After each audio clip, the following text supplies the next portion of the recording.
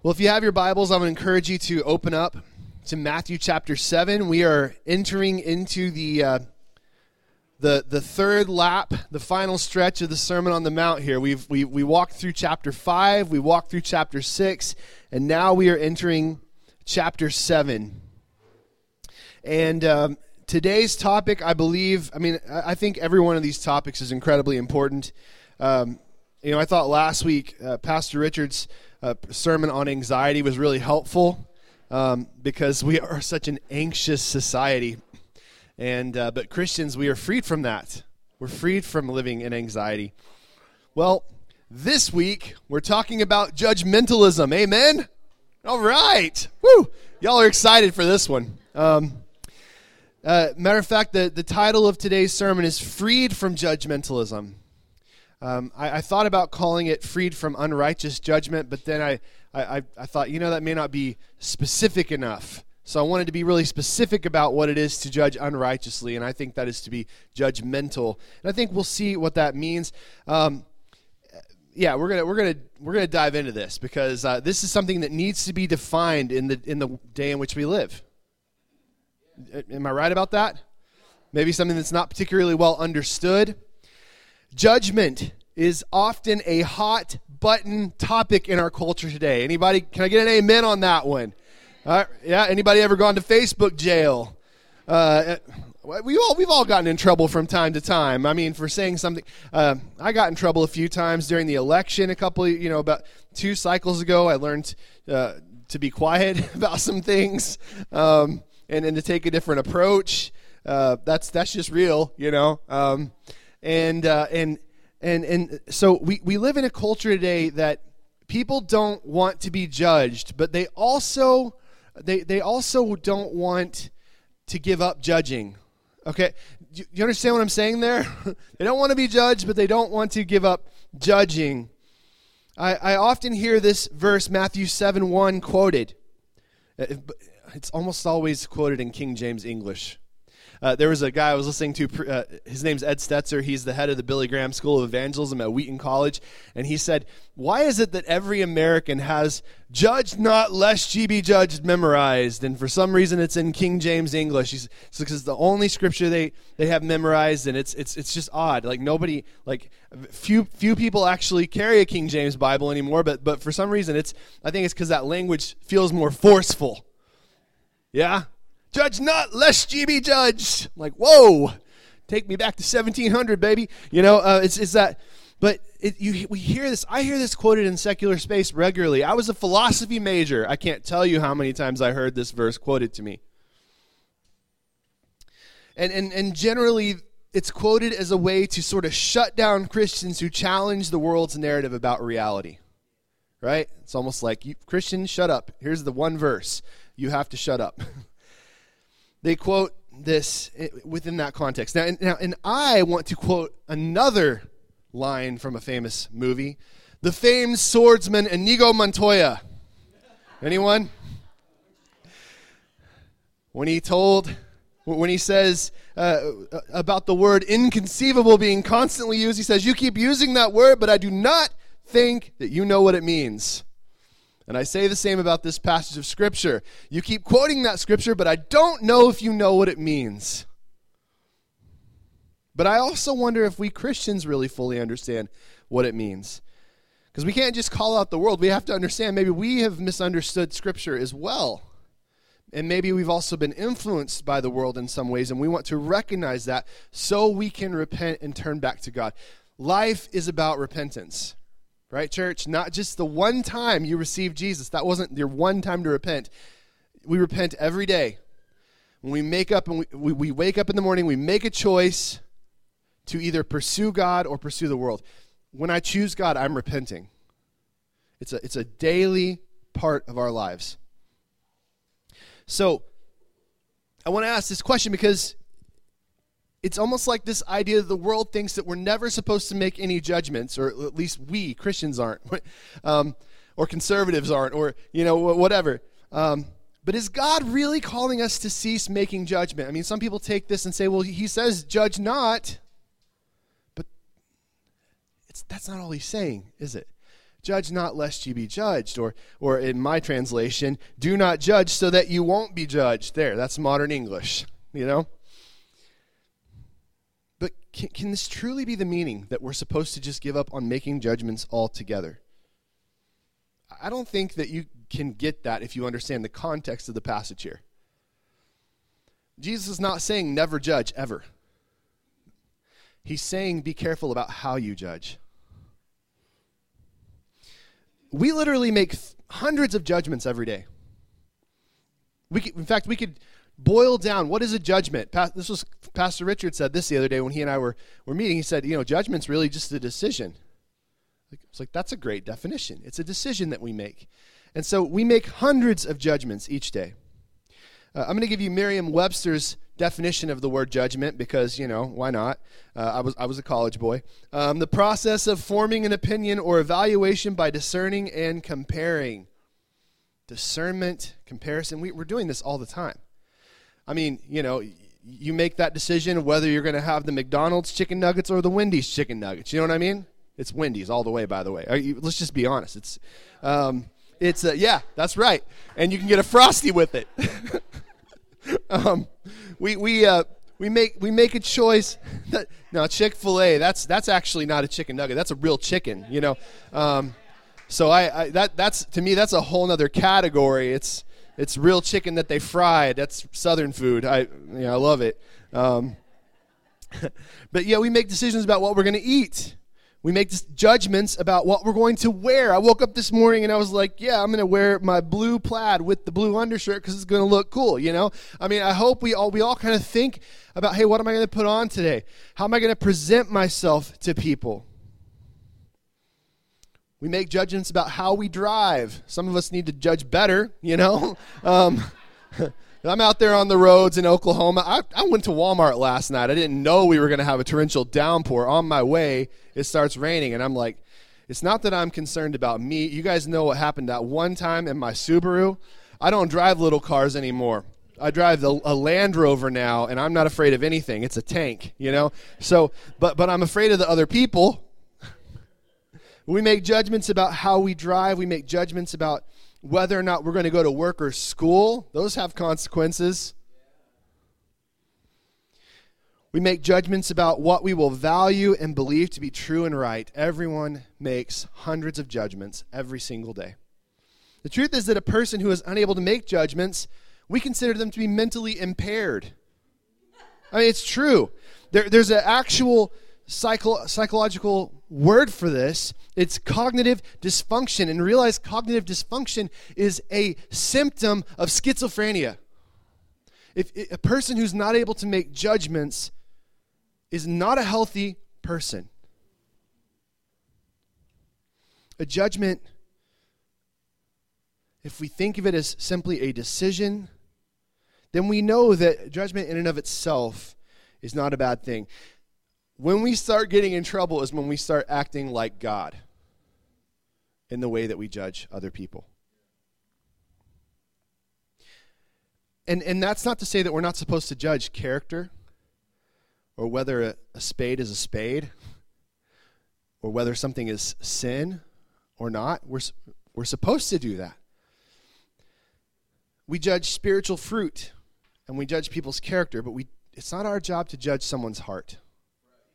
That's God's job, to judge the intention of a person's heart.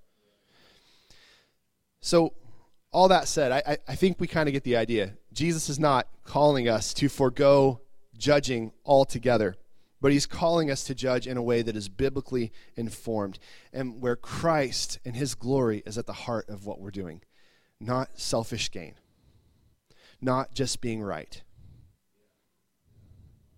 So in a nutshell, that's what we're going to look at today. We're going to dive into the scriptures. We're going to see what Jesus has to say about this. We're going to unpack it. And then we're going to learn to apply it. Okay? You ready to go there with me? Okay, let's in our minds, we're in a plane and we're up on this journey. We're flying somewhere. God has a place he wants to take us. So are we all in the air now? Okay, good. Then we can read the scripture and move on. All right. Matthew chapter 7, verses 1 through 6. Do not judge so that you won't be judged. For you will be judged by the same standard with which you judge others, and you will be measured by the same measure you use. Why do you look at the splinter in your brother's eye, but don't notice the beam of wood in your own eye? Or how can you say to your brother, let me take the splinter out of your eye, and look, there's a beam of wood in your own eye? Hypocrite, first take the beam of wood out of your eye, and then you will see clearly to take the splinter out of your brother's eye. Don't give what is holy to dogs, or toss your pearls before pigs, or they will trample them under their feet, turn and tear you to pieces. This is the word of the Lord. Can we give God praise for his word this morning? Father, we thank you because you've given us your holy word. We're grateful that we have the opportunity to open up this word and to understand what it is that you want to say to us today. We want to hear you in this, God. We know that it's possible to hear your word and do nothing with it. And James tells us we're not to be hearers of the word only, but also doers of it. We don't want to be like the person who goes and looks in the mirror and walks away and immediately forgets what they look like. We don't want to walk away from this word and immediately forget. We want you to help us. Holy Spirit, do what only you can do, and that's make this come alive in us. We pray this in Jesus' name. Amen. So let's look at some truth. What is God telling us through his word today? And there's a few things I want to point out. The first thing that we see from verse 1 here is the way we judge people sets a precedent for how we will be judged by people. The way we judge people sets a precedent for how we are going to be judged by people. There's a difference between making a judgment and passing judgment. Okay? That's an important point of distinction. And I think we need to understand this. We need to be able to make this distinction between these two so that we can avoid the latter part of that, passing judgment. We want to make good judgment, but we don't want to pass judgment. So the sort of judging that Jesus warns us against goes far beyond making values or truth judgments about a person's character or beliefs. It's perfectly okay to look at a person who's not living a Christian life and say, I don't know if that person's a believer. In other words, we don't have to accept everyone as being an orthodox evangelical, whatever we want, evangelical meaning just gospel people. I'm not saying like evangelical in the denominational sense. We don't have to say, well, just because you call yourself a Christian, that means you're a practicing believer. It's okay to make certain values judgments. It's okay to say, hey, I love this person, but they're not really walking with the Lord right now. It's okay to make those kinds of judgments. But what we're talking about is going far beyond that to the point of condemning that person. We're moving to condemnation. So moving from saying, well, this person's really struggling, or this person claims to know Jesus but isn't walking with him, to saying, you know what, I'm going to just cancel this person. They're condemned. They're not worth my time anymore. I don't want anything to do with them, which is a popular thing to do in our culture today, isn't it? The Greek term that we use here, not we, the apostles actually, and the Holy Spirit, through them, the Greek term is, we translate it as judge, but it's a particular type of judgment. And the word is krinete. I know that doesn't really matter. I just say it. I mean, maybe you want to look it up later, or look at your Strong's Concordance or something. But I point it out because in this context, it means something a little different than just like the general idea of judging, like just making a decision or forming an opinion on something. There's more to it here. The term relates to carrying out a judicial process. Judge, jury, executioner, boom, The same terminology is used when describing what Christ experienced on the cross. He was condemned. It's the same general concept here. So, again, we know the English word condemnation. We talk about that. That's a word that does get used from time to time. But I want to define it well. And once again, Merriam-Webster, they just do such a good job over there. To declare to be reprehensible, wrong, or evil, usually after weighing evidence or without reservation. And I think that without reservation part is really important for us to understand. Another meaning of condemnation, to pronounce guilty, convict, to sentence, to doom. An example they gave was to condemn a prisoner to die. That's the context of judging that Jesus is warning us against. Don't write somebody off. Don't condemn them. Don't act like you're God and you have the ability to make that final judgment on somebody and say, well, that person's too far gone. They're going to spend eternity in hell. They're not worth my time. Or the world may say, well, that person's just a racist. So we're done with them. Canceled. Whether that's true or not, right? Or hey, you're just homophobic. Canceled. Do you understand what I'm saying? The world is just as good at it as religious people are. They just do it in different ways. But we need to recognize it's not just out there, it's in us too. See, Jesus is mostly talking to you and me here. And we need to realize, we need to see those tendencies in the world, but more importantly, we need to see that it's in us too. It's really easy for us to look at someone, well, that's just a liberal. Canceled. You see, judging with a condemning heart is the problem here. That's what Jesus is calling out.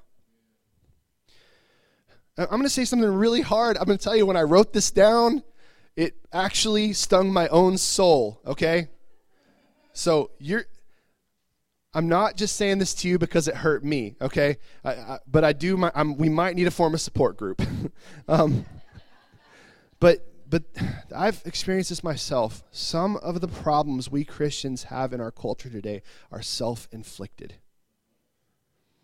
This is a hard word. I'm telling you, I'm wrestling with this. Because though not always true, some of the ire that we draw from the culture is because at times we have acted prudishly rather than with charity in our culture. We've come at the culture with our truth, and we've taken it and we've used it we've weaponized it. Many Christians, we've gotten too comfortable with being the dominant force in the culture, and that's led to pride. Now, we just went through Pride Month, and we had some issues with pride, but we need to understand we've got our own pride that God's trying to deal with. Pride is what has led many of us to use our truth as a weapon for winning a culture war rather than as a balm to heal a broken society. I think God wants us to change the way we think about truth. Pride has led us to use truth as a weapon for winning a culture war rather than as a balm to heal a broken society.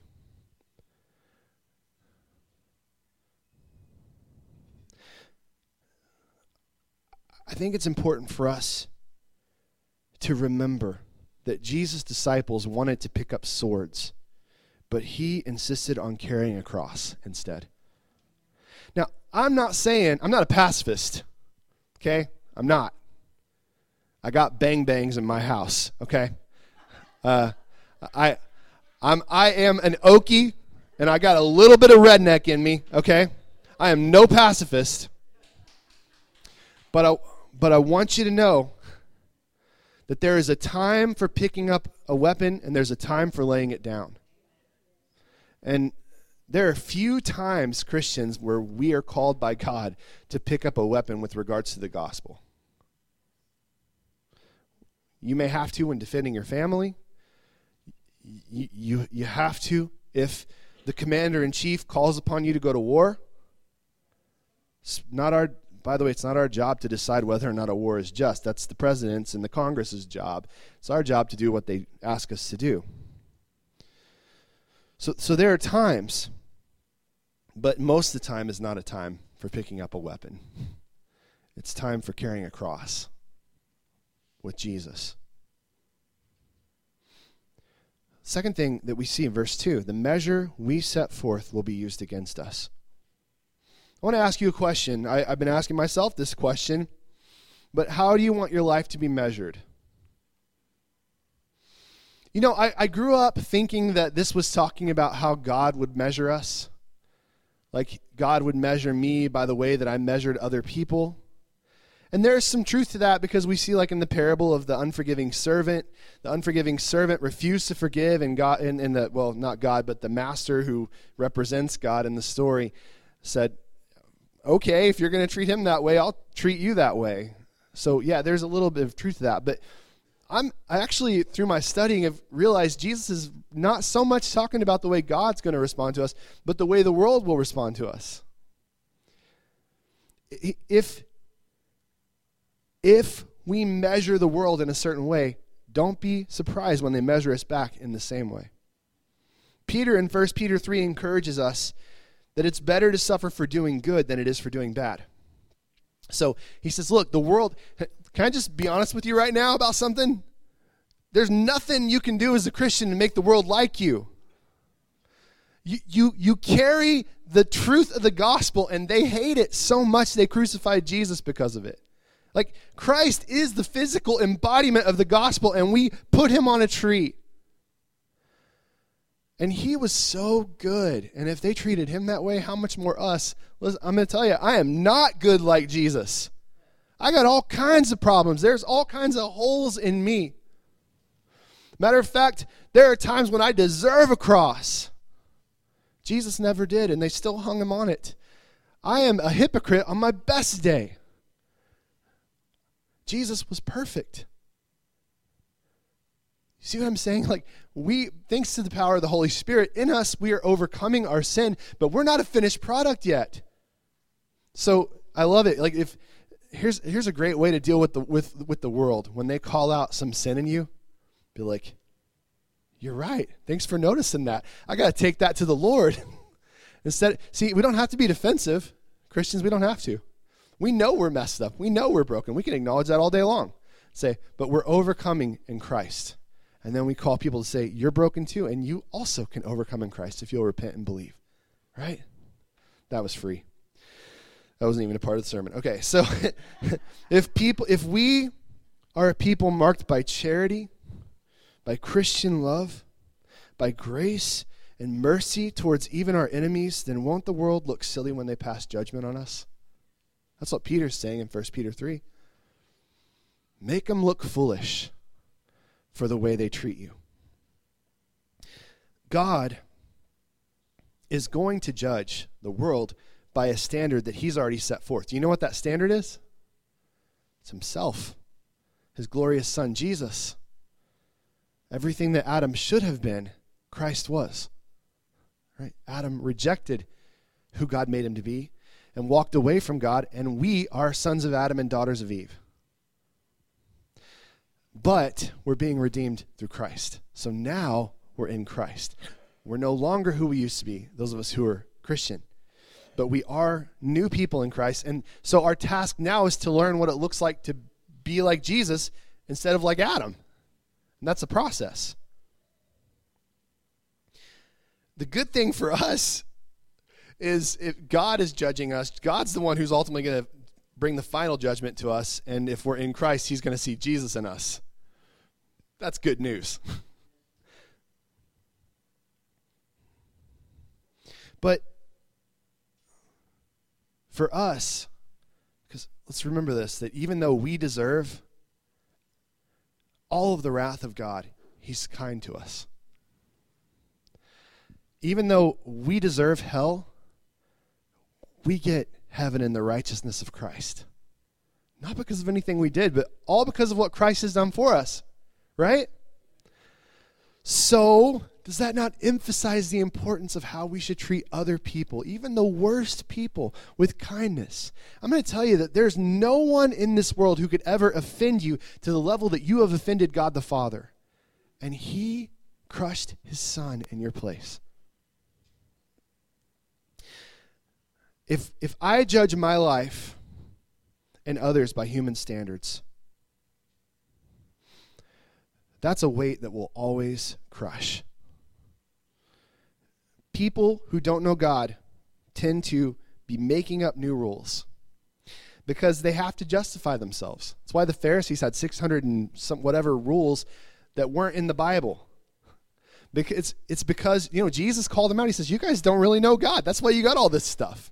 You don't know God. Man, can you imagine showing up to some religious leaders and be like, this is why you neither know God nor the power of the scriptures? I mean, he said that to the teachers of the law. He also isn't afraid to say that to us when we're wavering. But But the world does this. The world, whether it's a religious world like it was in Jesus' day, it was religious, but they weren't really walking with the Lord. In our day, it's secular humanism that's the religion. But they're always making up rules.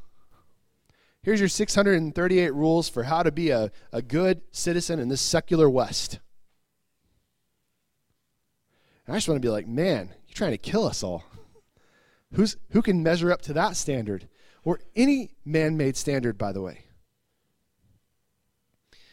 But think about it. They think that this life is all that they have. And if someone would infringe on their supposed happiness, it's not just a threat to their personal freedom. It's an existential threat. It's a threat to their very existence, their very sense of satisfaction in life. And that's why people fight so hard. They're deriving their value from acceptance of others rather than from acceptance by God. Now, if we aren't careful, we can fall into those same patterns. And if we do so, it will pervert our Christianity. When we get angry and we hate others who believe different from us,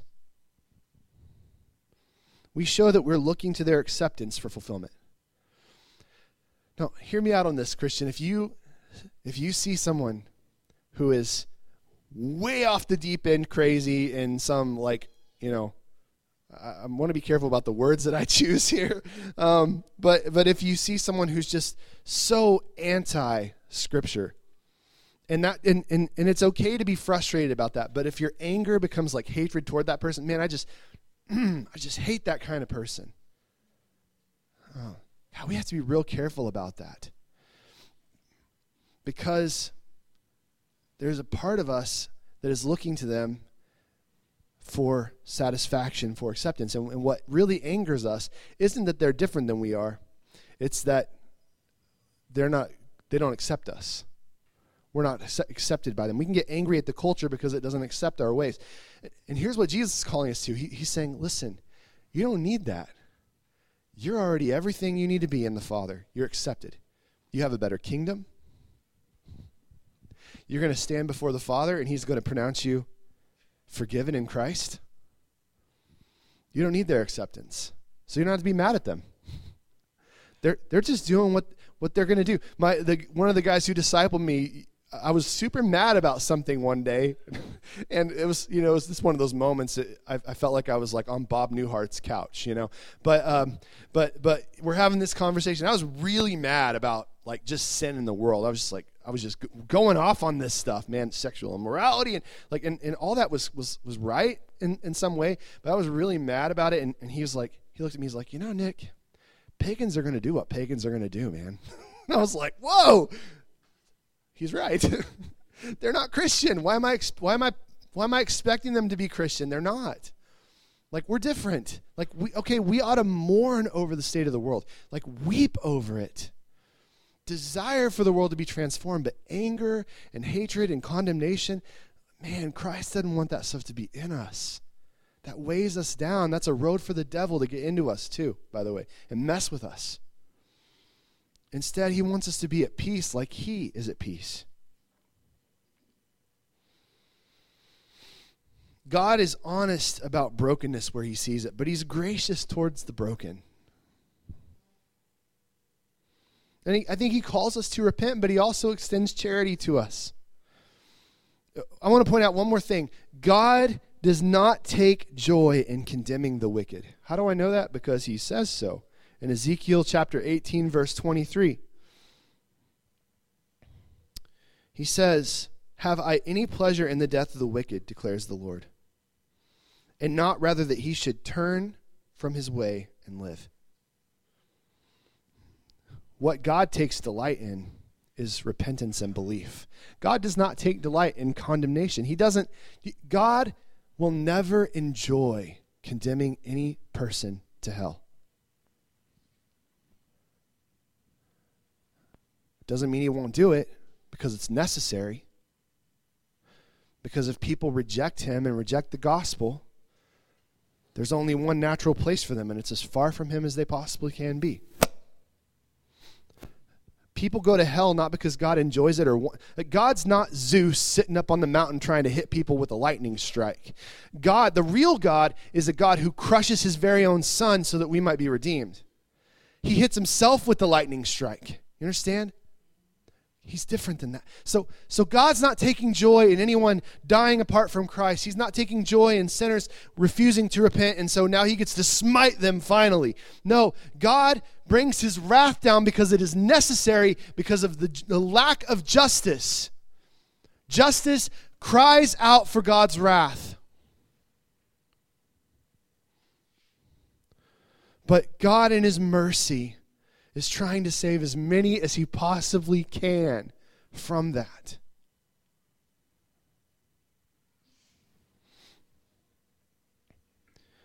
And there are many, even in the church today, who have right opinions, who have good theology and proper judgment about many things, but unlike the Father, they take a lot of joy in leveraging what they know to condemn people. And I just think we have to be careful about that. Jesus is saying, hey, don't judge in that way.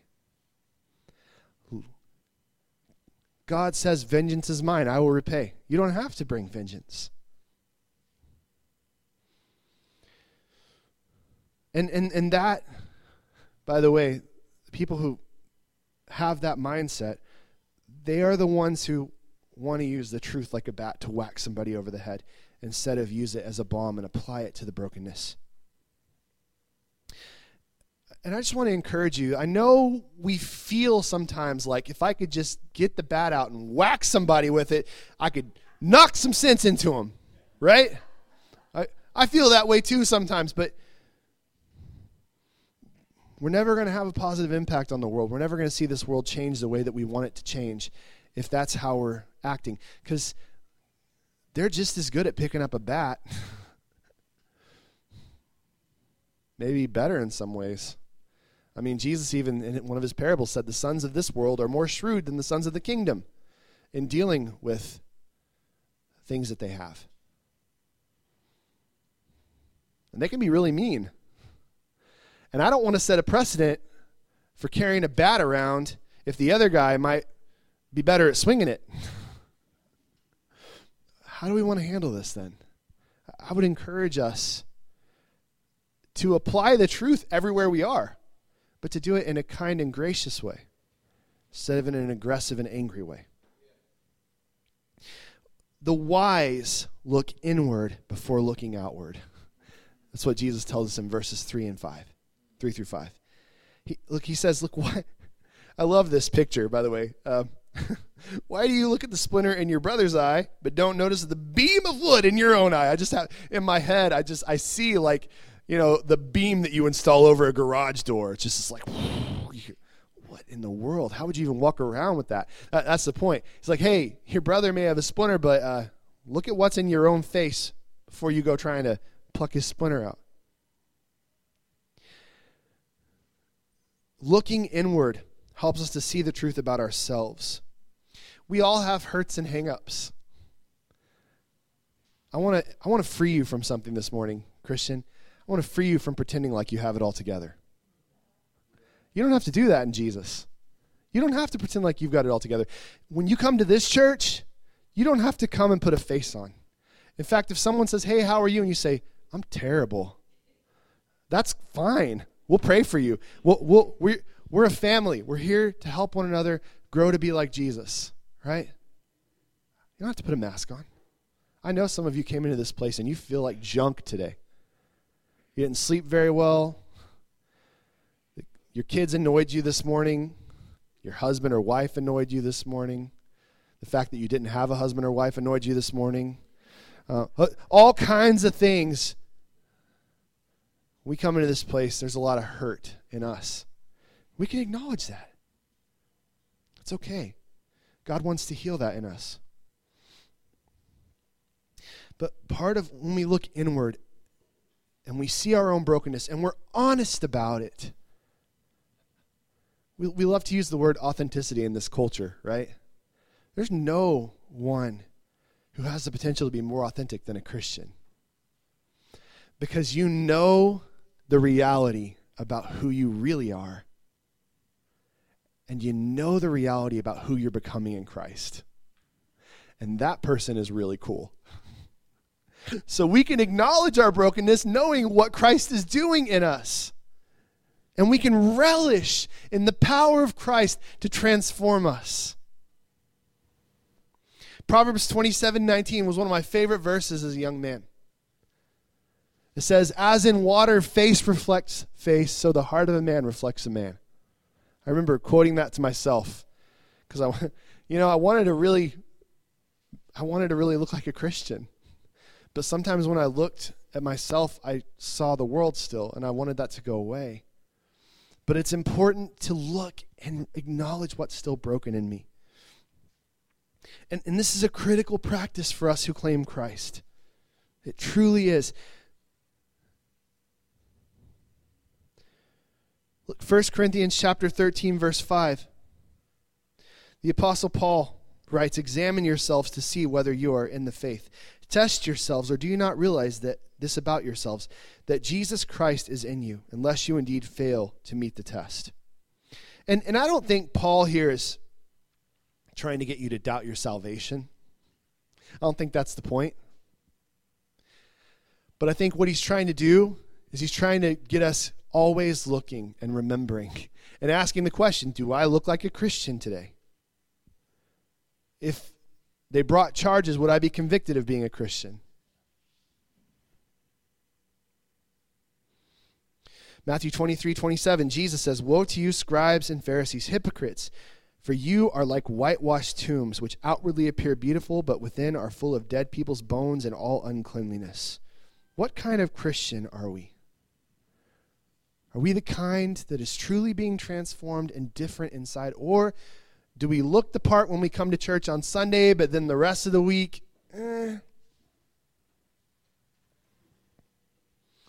It's entirely possible to be religious and still far from God at the same time. And so, looking inward gives us the freedom to be honest about what we're still struggling with, so that when we approach someone about what they're struggling with, we're not just full of pride. So I'm not looking at someone who's struggling with something and be like, oh, look what you did. I can walk up to them and be like, hey, you know what's crazy? I'm just as bad as you are, but look what Christ is doing in me. You know, he wants to do this for you too. He wants to redeem that brokenness in you. We don't preach to sinners. We are sinners who are being redeemed. And so we're in a journey together. So we're walking, and I can link my arm with somebody who's struggling and be like, listen, I can prove to you how Jesus loves you, because look what he's doing in me. We don't have to play those games that the world plays to try to make ourselves look good on the outside. We can be honest. Look, I probably have a lot more to say about this, but I also realize that attention spans are a real thing. So I'm going to pause this. I want to encourage us to do something today with this word. I'm going to encourage us to take some time as we walk through the week and just pay careful attention to how we react to those who disagree with us or who annoy us. And I want to ask yourself this question honestly. Do they make you angry? Do they make you feel hatred? It's okay to be honest about that. In fact, we have to be if we want to grow up in Christ. And then I want to encourage us as we're working through that, what am I feeling? Maybe ask the question, why do I feel this way? And go to the Lord and say, Lord, what's going on in me that's causing me to assume this about them, to feel this about them? And can you help me to have a perspective that looks like your son Jesus instead of a perspective that looks like my father Adam? And in doing that, and being very intentional about that, here's something that's really cool. The Holy Spirit will come alongside of you and me, and he'll walk with us, and he'll teach us to use truth as a balm instead of a bat. He'll teach us how to be humble in the way that we approach people. He'll teach us to judge without being judgmental. He'll do that for us. Christians, we have more to offer the world than anyone else does. We have something to say about where this society is going. You know that? We do. God, in fact, we're here to be the salt of the earth, which means we're a preservative God has applied to this place, and we are called by God to speak out, but to speak out with humility, with an openness to other people, to be the first one to listen to someone else, even if they're totally wrong. Maybe even yield to them and let them share first, and then we share. But to do so in a humble way, because I think that if we really lean into this, we might see some really surprising things happen in our culture. Because people might start listening to the church again and not just viewing the church as a burden that they have to put up with. I want to pray for us. Pastor Dwight, if you have anything you want to add, well, Lord, we are thankful because we know you're on the move.